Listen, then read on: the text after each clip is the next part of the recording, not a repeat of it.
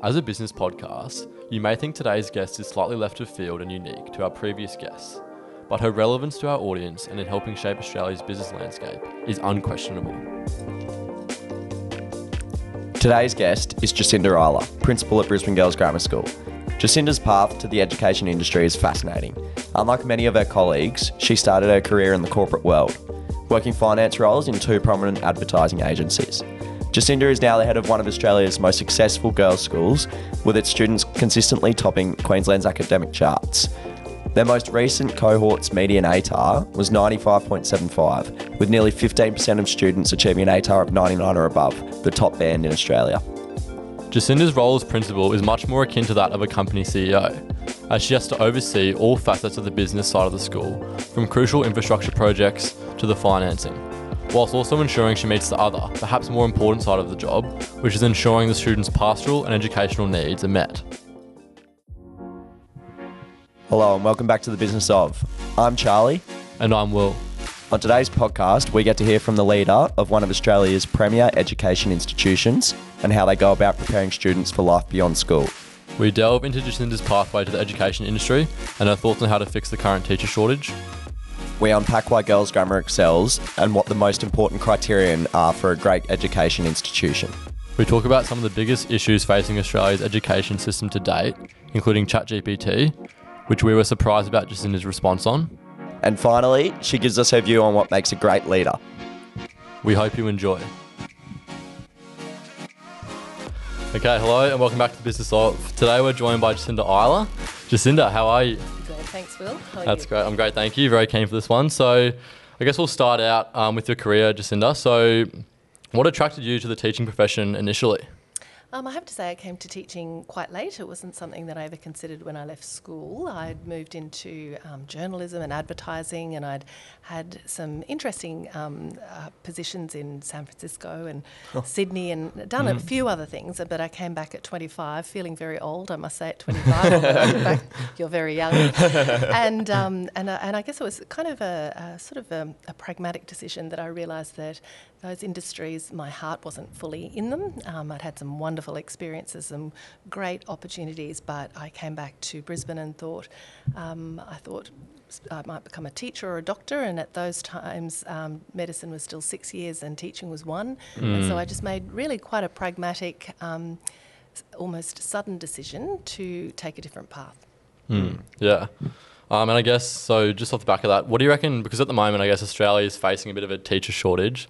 So what do you reckon is going to attract more people to that profession? And, you know, like, how are we going to go about sort of dealing with that issue? Yeah, it's very complex. I remember someone describing a lot of these issues of being cloud problems. You deal with so many things simultaneously. There's no one easy answer to it. So I guess the first thing is you have to make the vocation of teaching appealing. You need to attract people into the degree in the first place.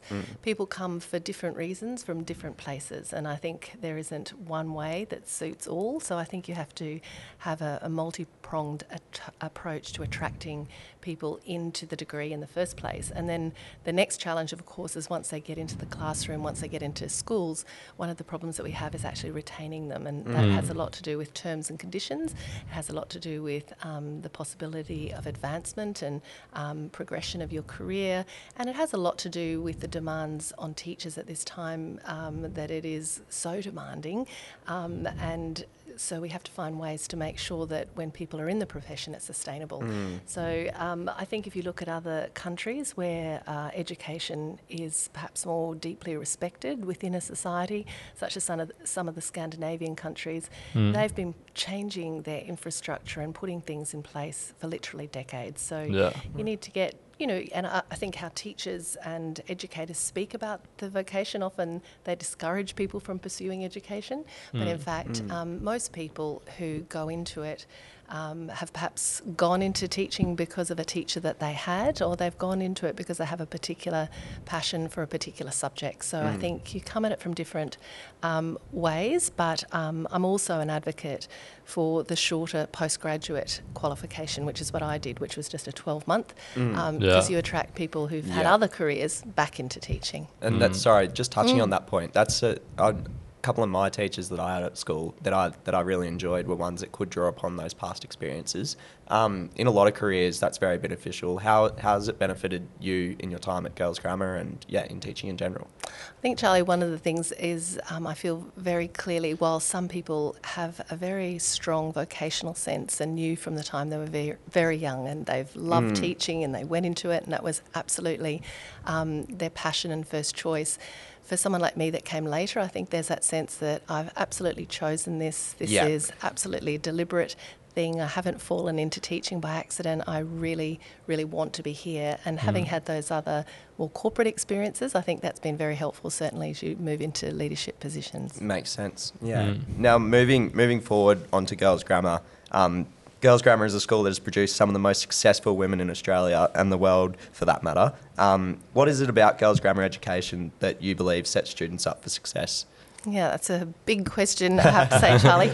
But first and foremost, I think we remain focused on what our primary priority is, and that is the education that you provide in the classroom. So first and foremost, it has to look like exciting learning. It has to be very expert. It has to be based on research. People are very rigorous and very deliberate in what they do. So whatever the subject, you expect a certain standard of teaching expertise. But also, I think a big part of it is the different, and we're quite deliberate about this, that people teach very much within their areas. So if you have a history teacher, that teacher only teaches history and they really believe it's the most exciting subject in the world, or a physics teacher, and so there's a lovely healthy competition. So I think just developing a passion and love of learning comes often through those disciplines and through those subjects that those people have pursued and chosen to teach. But I think more broadly, it's certainly about the attitudes that you develop, the confidence that you hope the girls get out of their broader experiences, whether it's music or whether it's sport, and just that, I guess, that cultural impact that arises from having others who are really serious about what they're doing. And so it's as we say, very cool to work hard. It's something that's encouraged, and that is honestly the most important thing, of course, of all, that you encourage girls to work hard, and it is an environment and it is a culture of high expectations. It doesn't suit everybody, but I think those girls take with them a sense that nothing comes easily, everything is hard won, and I think that's probably one of the signature strengths of grammar girls when they go into their lives beyond school. Just touching back on the teaching aspect of it, because what amazes me is that the curriculum's the same for everyone in Queensland, yet students around across the state get such different learning experiences. So can you hone in a bit on how you go about training up your teachers to give girls at Girls Grammar such a great experience in the classroom? Yeah, that's again very complex, Will. But there's no, and I think that's the thing. People often think that there's a simple answer or there's something that you can replicate elsewhere. Yeah. I think first and foremost it comes down to having a respect for teachers and a trust in what they do.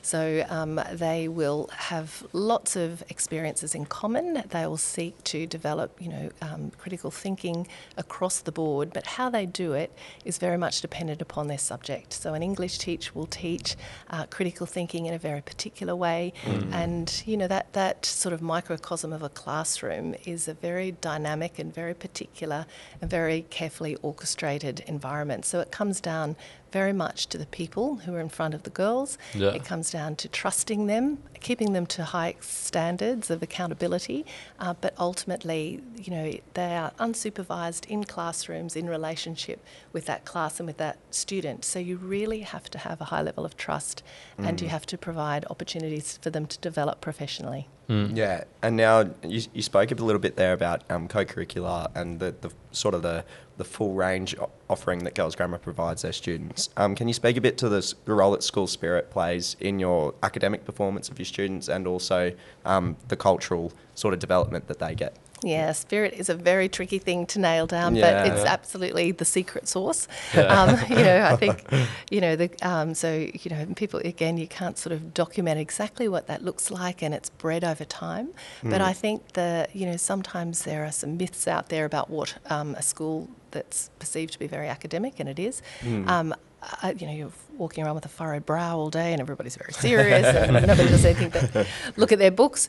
But the bottom line is I think it's a very powerful factor in the school's success and the success of the girls, and that is that when they feel connected to the school, when they're looking forward to coming up, when there's something silly and exciting, whether there's something wonderful to celebrate, whether it's sport or a music performance, I think that sense of spirit brings out the best in people, and it brings out a sense of, and the girls talk about it, the sisterhood, so that they're supporting one another, they're supporting their school, they're supporting themselves, one another in a classroom. So I think the spirit is absolutely fundamental to the success of the school and the girls and what they do. Yeah, for sure. Just touching more closely in on your role now. So as principal of BGGS, I guess your role is more akin to like a CEO than just like a regular teacher. So how do you go about managing the day-to-day happenings of girls' grammar as not only a school but also in the way it operates like a business? Yeah, well, it is, and I think understanding the dynamics of a school is a really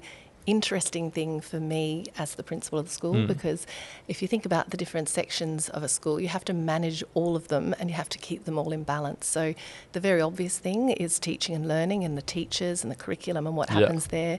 Alongside that is the co-curriculum that we've talked about, whether it's music and sport, and making sure that they've got the best facilities and the best opportunities. And then of course underpinning it is all of that responsibility around pastoral care. So that sort of those proactive programs that develop young people, but also the reactive elements when things go wrong and, there are issues around mental health or social disruption or whatever might be happening in people's lives. So they're the things that people understand in a school, but then the CEO part, as you say, are also just such fascinating elements. So, you're leading the HR and you're looking at, performance of staff, the appointment, the recruitment of staff, and sometimes when things go wrong, you're also overseeing the communications and engagement. So what's the marketing strategy, the social media, and then of course the finance, the facilities and IT. So it's trying to keep across all of those things, keep those things united. One of the challenges at school is you have teachers alongside, obviously, accountants, and IT professionals, and trying to make sure that there's a sense of connectedness and common purpose is one of the challenges, but it's certainly one of the things that's most interesting. And you spoke there about the various professions that come together to help provide your students the best possible education. During your time as principal, you've been involved in overhauls of the Queensland education system. You've facilitated many major infrastructure projects for girls' grammar, and you've graduated thousands of students. What out of all these things do you enjoy the most? I really enjoy just what you've described, the diversity of it. So if you think about your day in little, sort of 15 to half hour increments, you might be speaking to an architect about designing an amazing new building. Then you might be speaking to the auditors about getting the financials signed off for the year. And so diverse. It is. And then you might have a little 12-year-old girl comes in and she's got an idea to have possum houses in the trees. And so there's this great, emotional ebb and flow. And then you're talking to someone who's got a very serious issue to deal with. So what do I love most? I think I love the complexity of all of that and the diverse experiences, but very much within the context of a school. So I can't sort of imagine myself doing that in a different environment. It's very much grounded in young people, and I think the thing I love is that you could never for long feel flat. So you just have to walk outside and see one of those beautiful young girls walk past and they've had a great day or something beautiful's happened. So I think I enjoy that within the context of a school with people who all have a common goal of bringing these beautiful young people along. For sure. So I guess we'll wrap up the conversation about girls' grammar. So there are many fantastic girls' schools in Brisbane. What sets girls' grammar apart, and what are your major selling points to parents? Give us a little sales pitch, I guess. Okay, you've got a very probing look there, Will. Let's define it. Well, first of all, I agree. There are fantastic girls' schools in Brisbane and throughout Australia, and fantastic schools everywhere. So I've never spoken out as one type of school or one system is better than another. So I always believe that educators, wherever you find yourself, have really the same purpose and goal, and that is to educate young people, but the context is different. So I think it's important that every school understands what it is that they offer, that you don't try to be all things to all people. I would say, if I summarised our selling points, Will, I would say first and foremost is the broad liberal education, and that is that we really honestly believe in keeping things as open as long as possible. So there's time for things to be vocational later, but this is about education and that one sweet period of your life where you can do what you love and learn to the best of your ability. So I think the very deliberately broad approach. And I would also say that the size and the variety is definitely a selling point. People often talk about things being big, but what comes out of it being big is that you can offer so much and that girls can find what it is that they love. Nobody can do everything, but when you've got, such a range, I think that's one of the things. And then just that sheer passion for the advancement of girls and young women. So there's across the board a unanimous belief, or you couldn't be here if you didn't believe that it was important for girls to take their rightful place in the world. No, for sure. Now, moving more sort of generally to the Australian education system, there have been calls to reform the ATAR system from New South Wales and Victoria in favour of alternate pathways to higher education. What is your position on the ATAR system and how it's operated to date? Okay, and I believe you two were the first crop Yeah, we were the through. first to go through. I should be asking you, but but you knew nothing different, I suppose. Look, the reality is there is no perfect system, and I think that we certainly had lots of concerns about it in the formative phase and right at the beginning, and we continue to refine it. But we've gone past the why, now it's the how. So how do you deliver whatever system you find yourself in? You need to understand what the parameters are, how you can provide the best education that you possibly can. I think, unfortunately, it hasn't addressed some of the things that it was supposed to address, and that included people not qualifying within the system of the old OP system. Unfortunately, that hasn't been addressed. I think there are calls to overhaul it, to get rid of it, but at this time in our history, it's a very efficient way of finding, it's just a score, it's just a point in time, ultimately that ATAR. It's relatively efficient in getting people into universities. It's not without its challenges. The very prescriptive nature of learning that has come in that we didn't have before is in some respects a little regressive, but it is a rigorous system, and I think it's here to stay for a little while yet. Yep. I guess we can't touch on issues facing Australia's education system without asking about ChatGPT, which seems to be very topical at the moment. We saw you guys discuss that on your recent Girls Grammar podcast. It's called Illumine. So what are your views on the AI language model and its functions? And is there a point where we'll be educating students on how to use these tools most effectively? Or is it better if those tools sort of stay out of schools, especially while kids are younger, and perhaps they learn that later on in university or in the workforce maybe? Yeah, it's a very complex one, Will, but you're right. It just sort of, I guess it came onto the global stage so quickly. So it had only been developed in November, and then suddenly in January there was this it's never quiet for long. But I think the reality is AI is going to be part of our lives. It will build bridges into the future, and really there'll be enormous benefits in time. I think the challenge for a school is to be aware of it, and any new technology that comes in, we need to understand it first and foremost. We need to be responsive, explore it, but as you will have heard me say, I certainly don't believe in banning any of those things. It's more about understanding it. They're here to stay. How can we leverage it in a positive way to improve teaching and learning? In terms of whether we save it for later, no, I don't believe that's true. It's like the technology of phones or any other device. We walk alongside the students. It's part of their lives. There's no point, they're going to be accessing it out of hours, at home, wherever they go. So we're not silly. We can't keep ahead of them. But I think it's about educating them in its use and exploring it with curiosity. So within the school, different teachers are interested in it to varying degrees. So you might have, our drama teacher who's curious and is out exploring it. Someone else, not so much. So as a principal of a school, part of your job is to make sure you don't divert all of your resources suddenly to the next newest fad.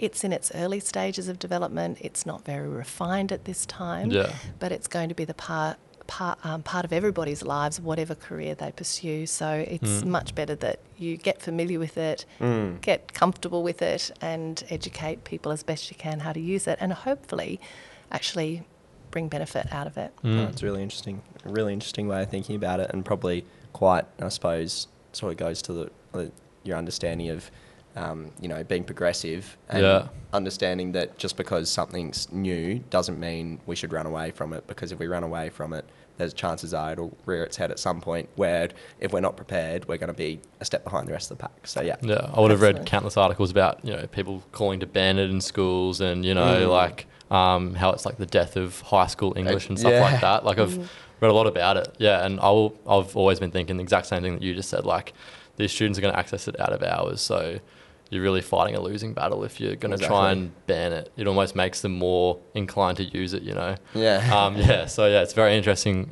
issue. Yeah, it's cool. And if you look at the investment by companies like Microsoft, you know that it's they not going don't to go away. There's a company called Norton Rose. They've implementation of the AI program For like legal use. And so you go, well, hang on, if the future employers are going to be using it as well, how are you setting up your kids if you're saying no, you're not going to see it until you get to the workforce? So I don't know. It's interesting. Anyway, next question. I suppose a major challenge that has been facing not just girls but boys as well, but particularly the female, the girls' education system is the STEM subjects. Now, STEM-related industries is obviously so vital to our economy and the future.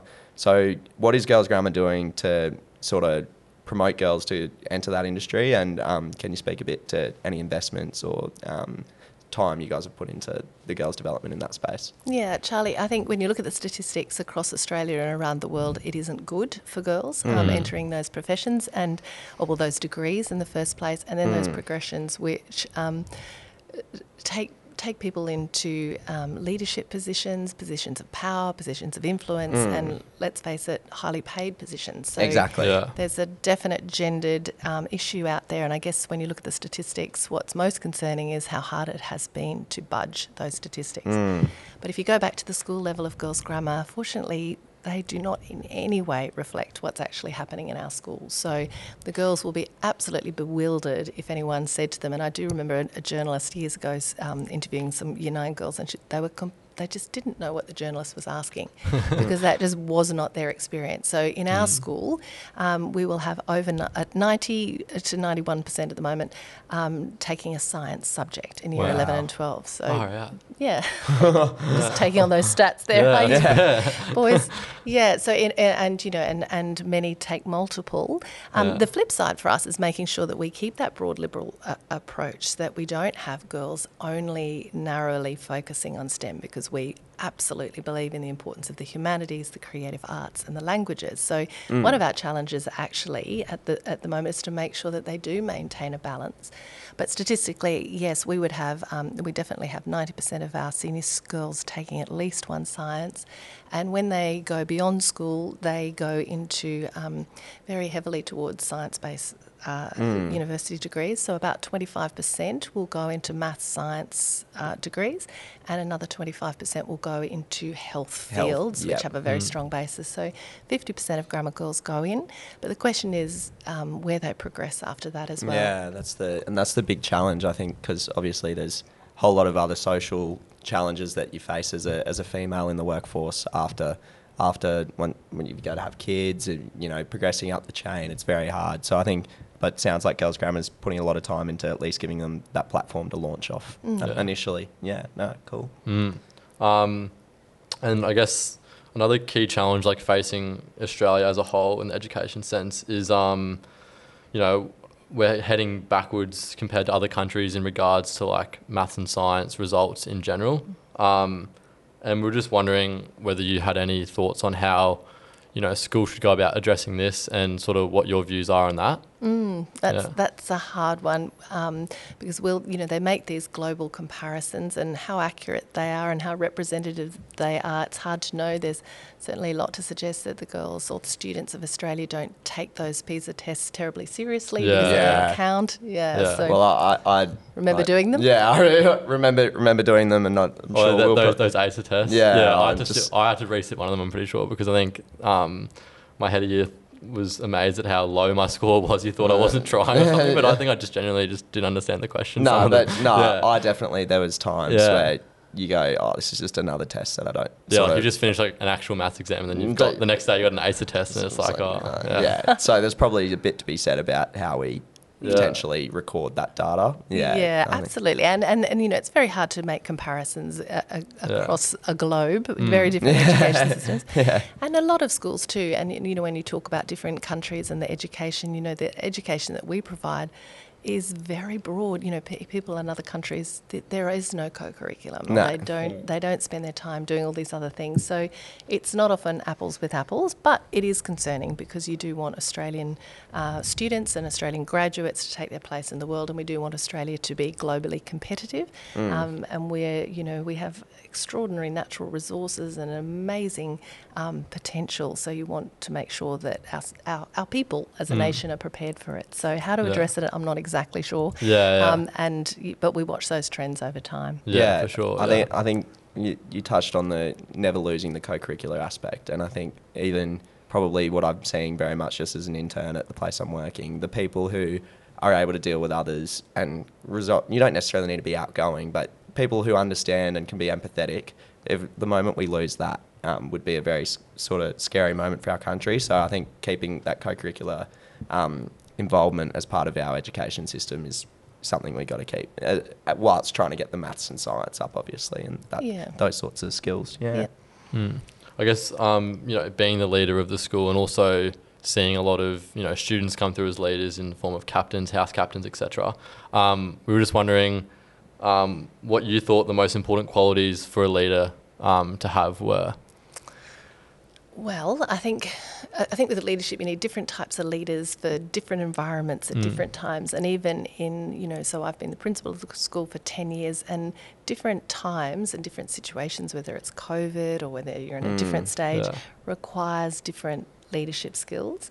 But I think there are some non-negotiables, and that is whatever area you're leading in, there needs to be a certain level of expertise, but obviously you rely upon others to actually deliver the daily life of the school. I think without question there must be a commitment to hard work, and I think increasingly I wouldn't say there wasn't some adjustment necessary in our society, but at the end of the day, if you want to succeed, you do have to work hard. Good communication is essential because more and more we're dealing with more and more complex issues in society and certainly within our organisations, and being able to communicate, to inspire trust, to smooth the waters, and also increasingly be under greater scrutiny. Being able to communicate and is essential, and then being able to work collaboratively. So there's nothing that can be achieved, any old model of, which I think we're long past, of it being a sole person leading an organisation is dead, thankfully. But so we do need to, you need to be able to work within a team, and you need to be able to work with very different people and draw on their strengths and value them all equally, and understand, when their contribution might be most important. It's a very, very good way of putting it. A question we like to finish the podcast on, if you had one piece of advice to give any of the, I suppose we normally ask for an 18 or 20-year-old version of yourself, but we've changed it for you. Can't remember. We've changed it for you to the departing Year 12s. What would it be? A piece of advice for the future? Embrace whatever comes your way. Don't worry too much about the future. Concentrate on exactly where you're at now and do it to the best of your ability, and be open to new opportunities and changes, because you learn so much when you're put in difficult, new, challenging situations. So don't ever be afraid to do something that's different, and don't think that you have to have it all lined up perfectly. No one follows a strictly linear path. Life is much more circular, and often the people who jump sideways actually end up in the end further ahead. So try something different. Don't be so caught up in the ultimate outcome of what you're a part of. Think much more, openly and expansively. So be deliberate, have a path, but also be open to new opportunities. Yeah, and I think you're a great example of someone who's managed to do that, Jacinda. So congratulations on what you've managed to achieve so far in your career, and Girls Grammar have a very positive future ahead of them. Yeah. Thank you, Charlie. Thanks so much for your time today, Jacinda. We really appreciate your insights on the school and then also the education system more broadly. I really appreciate your time and coming on. Yeah. My absolute pleasure, Will. Thank you. Thank you. Thank you. Thank you for listening to The Business Of. If you enjoyed the show, please consider rating and following us on your chosen podcast platform, LinkedIn and Instagram, as it helps others find us.